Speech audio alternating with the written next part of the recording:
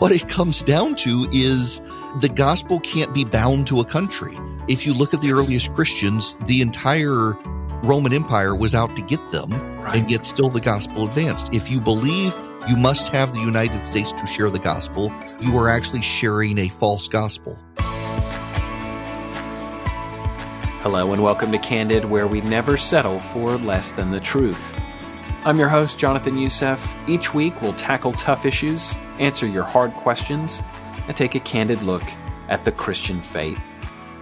2021 has arrived, and we have seen a wave of political upheaval in the United States.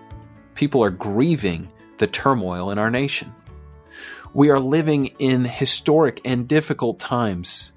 How do we as believers follow Christ in days like these? I invited Eric Erickson to Candid Conversations to discuss the state of our nation and the primary focus Christians should have during these times. Eric is a conservative evangelical author who runs a blog called The Resurgent. He also hosts a radio program, Evening News with Eric Erickson, on Atlanta's WSB 750 AM.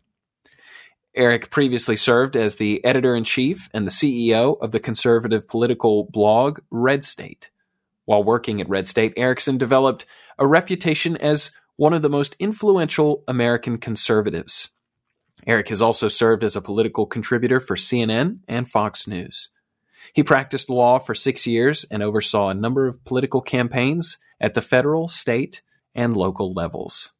He was also an elected city councilman in Macon, Georgia. He's a busy man, and we are grateful he took the time to speak with us. Now on to our candid conversation. Eric Erickson, it's an honor and a privilege to have you on Candid Conversations. Thank you for joining me. Thanks very much for having me. My opening question to you is, what do you see as causing these fractures and these factions within the United States? Is it sort of social media, or is it politicians or media, or all of it?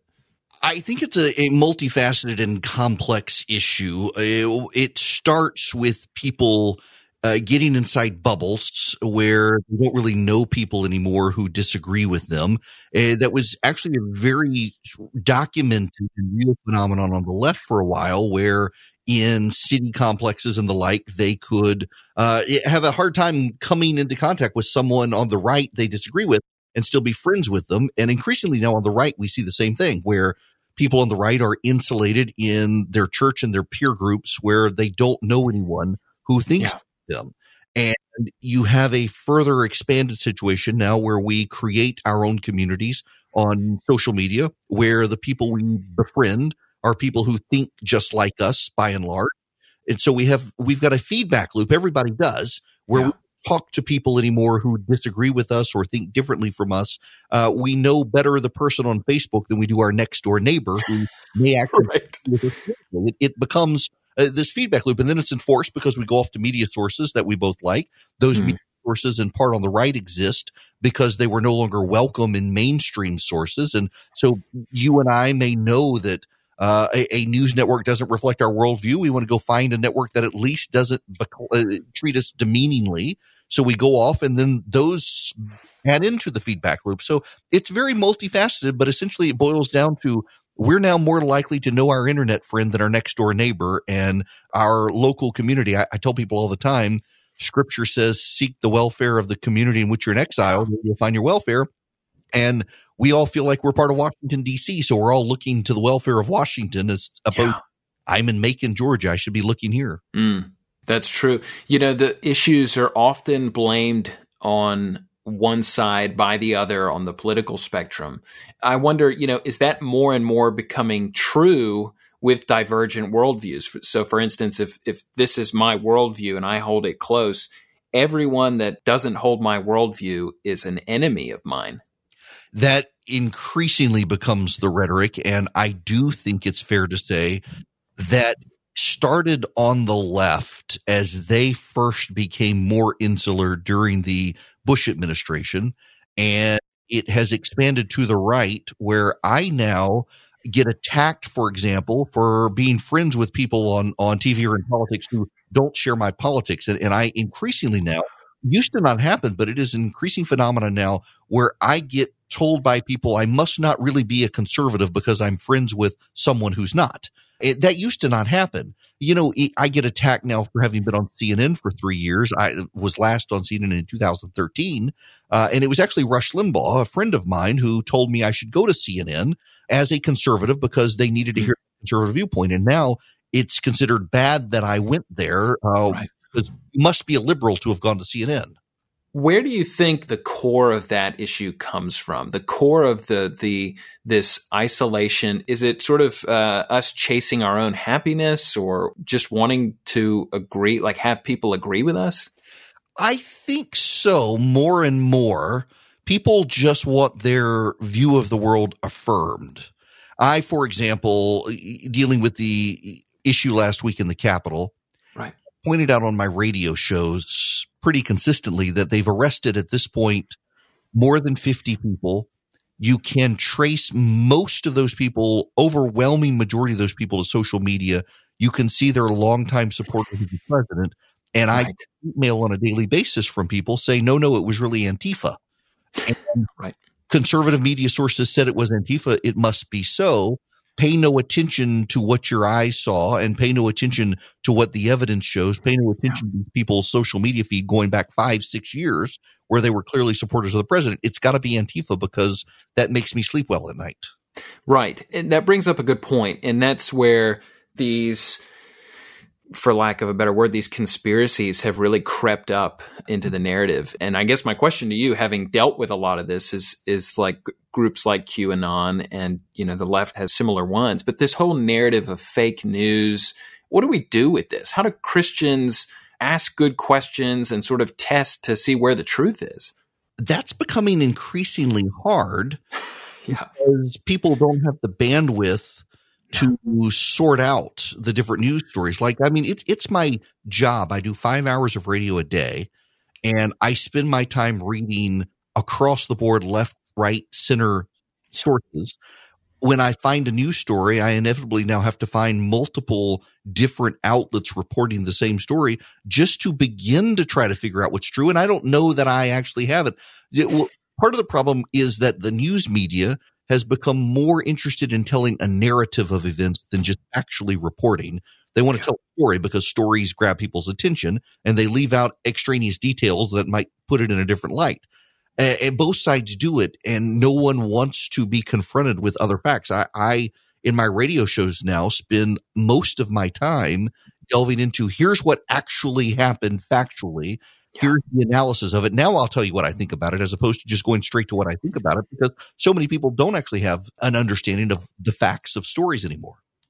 Well, and as Christians, we are seekers of the truth. I mean, even this podcast is sort of delving into issues that are challenging and difficult, but we're looking for the truth. But it seems that people don't really, and this includes Christians, people don't seem to care about the truth anymore. It's just what, like you said, what helps me sleep at night, what helps me feel good about myself. Yes. And I tell my radio audience all the time, because I am a Christian and I believe Jesus Christ is the way and the truth, that I've got an obligation to the truth, that truth has an objective standard. The truth is not what I want to believe and what I want to be true. There's actually got to be, if Jesus is real and he's the truth, then there's got to be a real truth out there in story. Right. I have an obligation to find it. And what I'm finding more and more is I will tell people, for example, with the election, that there were problems, but there wasn't this wholesale fraud of dead people and underage people and multiple people voting multiple times. It just wasn't so. And yet people have chosen to believe the lie. And actually recently on my radio show, I used the example of the Northern Kingdom of Israel, where when they split, and only I would do this on a nationally show. Right. Jeroboam had a problem. If people went back to the temple in Jerusalem and to worship, they realized there was a problem here. And so he constructed golden calves and essentially said, no, that Moses guy was peddling a conspiracy, and Aaron and the golden calves was true. And here are the gods who rescued you out of the land of Egypt, these golden calves. That's the true Jewish religion. And it was a conspiracy done to keep people from going back to Jerusalem. And over time, the people believed the lie. And we see it happening right now. A biblical era conspiracy. I think we need to be reminded of those more often these days. So, you've got this radio audience, on the individual level. What do we say to people? in particular, what do we say to fellow believers who are caught up in this sort of thinking? And I guess the first question is really, is there a fruitful way to have real conversation? It's funny you should ask me this, because literally yesterday a pastor called me venting his frustration at people in his church who he never would have guessed believing some of the conspiracy theories that are circulating right now. And he's just exasperated that it's happening in his church, well-educated people. And I honestly don't know that I know the answer to it, because I get people who are mad at me and believe I've sold my soul to corporate media or something when I point out to them that what they believe really isn't true, and try to do it in a loving way and try to show them the facts. And ultimately, I'm beginning to believe with a lot of people, the facts really don't matter to them anymore. It's the emotional response that matters. And if I give them the truth of a situation and it disrupts their emotional state, I'm the bad guy, even though what I've told them is completely true. What a bright future we have here. I'm disturbed by it. It's very disturbing, but at the same time, I mean, you've already given the Old Testament illustration. It's not new. Right. It's different, but it's the same thing that's been repeated over and over. I guess my next question is sort of thinking about maybe a young person who's engaged in the political process to some extent. They want to be more involved with it. Can a Christian engage in that political process without selling their soul? I think it's possible. Listen, compromise in politics always happens. Right. The question is, are you compromising your principles, or are you compromising your policy? Yes. And as long as you know the difference between the two, it's possible to engage without losing your soul. It is what I'm finding increasingly. I mean, let me just talk frankly about my audience. Particularly, I do evening radio in Atlanta. It's drive time. And I used to have an older audience, and the demographic shift in my audience has been from the 50s into the late 30s as average age. As my audience has become younger, it's the older people who are very angry with me for disputing what they believe to be true, and the younger people actually appreciate me trying to tell them what actually is happening, which gives me hope actually to some degree. Yeah. Yeah. At the same time, I think when you go into politics, you need to go into politics not for power, not for prestige, and not for a person. You go into politics for a principle that you believe is good, and you're willing to work with anyone who will come your way on that principle. And if you do that, you won't sell out your soul. I've seen too many people go into politics. They get addicted to the trappings of it, and they join a cult of personality because it advances them on a highway where ultimately they hit a brick wall. But the people I know who are committed to a policy are the people I know who are happy in politics. You know, it's funny you bring up the sort of generational age discrepancy within your own listenership audience. And it's something that you wrote about just the other day that sort of made me want to kind of ask around this question. Correct me if I'm wrong, but I think it fits within this generational narrative that's taking place, which is, you know, lots of people think that we need to save the country in order to share the gospel. How does that mentality contribute to what we're seeing today? You get a level of nihilism in politics, even from Christians, that if we can't get our way, we might as well blow it all up because we're all over anyway. The country's done unless we get our way, which isn't true. We'll do this all over again in 4 years, even though there are people right now who fundamentally believe we won't, because we'll have this communist dictatorship all of a sudden, very much like people on the left have believed we had a right-wing dictatorship with Donald Trump. We're all going to do this again in 4 years, trust me. But what it comes down to is the gospel can't be bound to a country. If you look at the earliest Christians, the entire Roman Empire was out to get them, and yet still the gospel advanced. If you believe you must have the United States to share the gospel, you are actually sharing a false gospel. Yeah, and I think you've sort of flipped, and the inverse is true as well, the opposite, which is, you know, we have to share the gospel to save the country, which could be a bit of a misnomer in some sense. That's not really what we're looking for. The Great Commission is to preach and teach and disciple and baptize in the name of the Father, the Son, and the Holy Spirit to grow the kingdom, not to grow the country. Yeah. And if you're trying to share the gospel to save the country, I've read the end of the book. You're not saving this country. Yeah. Everything fades away. The grass withers and the flower fades. The word of God is forever. No country is forever. And the job of a Christian has to be to save souls. Now, you can do that in politics. You can be a Christian in politics, advocating policies you believe actually will save souls and save the country. But don't lose your anchor in the gospel is about eternity, not about the temporary country you live in. We're just passing through this place. And too many people do either they got to save the country to share the gospel or share the gospel to save the country. And neither of those are right. You're sharing the gospel to make believers of all the nations. Well, and my assumption is that this comes from the unique founding of America because of the way the Protestants came in and the Puritans and the setting up of these things and these, creating things that are biblical, freedom and liberty and it's enriched in that. I guess some people feel like that's being taken away, but at some point that means you're just putting your trust in a government or a country and you've really lost.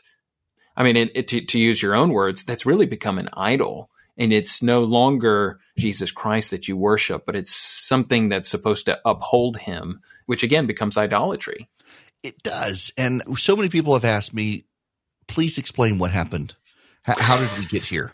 Yeah. And my general explanation to believers is that what you are seeing right now is God smashing people's idols. Yeah. That there are a lot of Christians, I know them in church. I've been, I didn't support the president in 2016. I got yelled at by members of my own church. My wife had a lady come up to her in a Bible study and say she wanted to hit me for not supporting him, that he was going to protect us. And I've been telling people right now, so many people, instead of leaning on the creator of all things, decided they needed a savior who was a sinner. And God gave him 4 years, and now he's smashing those idols. And if you believe in God, you're going to have to learn to rely on him, not a politician to save you. And it's going to be difficult for some people. And some people may have thought they were in the church and they really weren't, and we lose them. But ultimately, all things really do work for the good of those called according to his purpose, including this. Amen. Well, thinking forward, as some of this can sound quite doom and gloom, what's sort of our way forward? What's our way out of this? Where do Christians go to keep their eyes set on Christ and focused and not be dismayed at what they're seeing all around them? Honestly, I think, and again, not to be a broken record, but I'm saying this so much actually on radio. My producer suggested I just put a note on my computer, don't talk about this week. Jeremiah 29, seek the welfare of the city in which you're in exile, pray for it, there you'll find your welfare. There are so many people, probably people listening to this podcast, who know way more about national politics than what's happening in their local school board, city council, or county commission.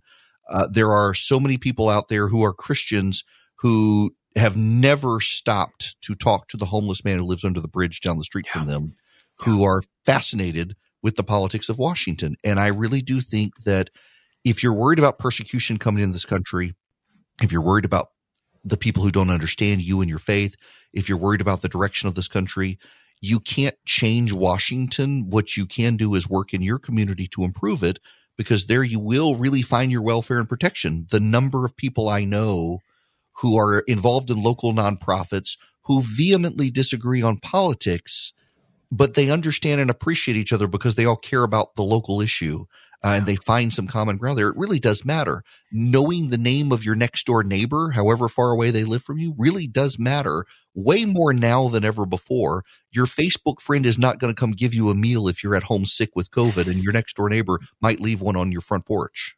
Is there any room for common ground moving forward? And I think you're right. And I think something that does get undersold on this is the local church. The local church is where you're having conversations, hopefully with your neighbor who, and you've even pointed out there's people who have disagreements. Hopefully they're not volunteering to punch your husband or anything like that. But that local church where it's gathering under the word of God and allowing that word to minister to them, to speak to them, it's hopefully breaking down those idols in advance before it's being done in front of your own eyes, on television or whatever.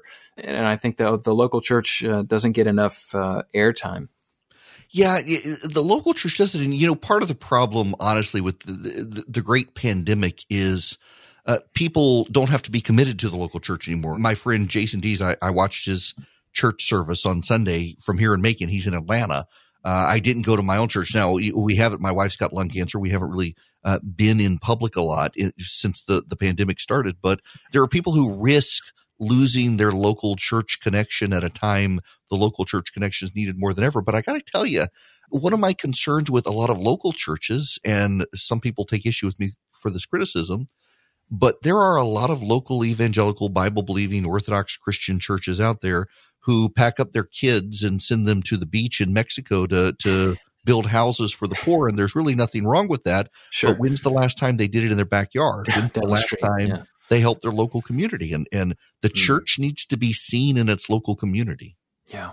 I mean, I've talked about this with others, but where some of these government institutions have come in to serve the poor, feed the hungry, clothe, shelter, those were things that the local church would have done not all that long ago. But they've been supplanted by government institutions. And so then the church is doing exactly what you're saying. They're shipping their kids off to countries that don't have a government that's well supported. And so we end up missing out on that opportunity locally. We do. And it's true. A lot of people have abdicated responsibility to government to do things churches used to do. And churches can still do them better than the local government. Here in Macon, the local church-run food bank does a lot better than a lot of the local government operations. The homeless shelter run by the Salvation Army does a whole lot better than some of the government projects. We had a couple of people in Macon freeze to death, homeless people, a few weeks ago because the government was not running heated homeless shelters and people were still sleeping on the street when the cold front came through. There's still a role in local communities for churches. Sometimes they got to fight for it, but more often than not, they do better. Let me just tell you, there's one.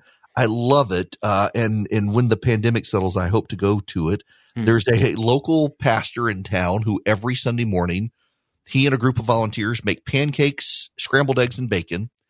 They box it all up and they walk through downtown Macon, and every homeless person they see, they give a warm meal to. Wow. And it's just them as a mission in the local community. No government has told them to do it or not do it. They just do it. Yeah, it's the local church has a face, right? The government doesn't have a face, or if it has a face, it's the politician in Washington D.C., as you said. And I think we're losing that human contact, that human connection. Certainly, the pandemic has exacerbated that, but we're prayerful that the church would step up and step into those roles. And Christians need to hear that challenge and go across the street, bring a meal to your neighbor, and open that line of dialogue and conversation. Who knows what can happen? Right. It is so critical, I think, for local Christians and local churches to be seen in their community doing good. And I think there is going to come a time in this country, and I think we see it in some parts of the country already, where people are deeply hostile to people of faith. And those are actually refining moments for the church to be involved in their local community and to do good regardless of praise or blame.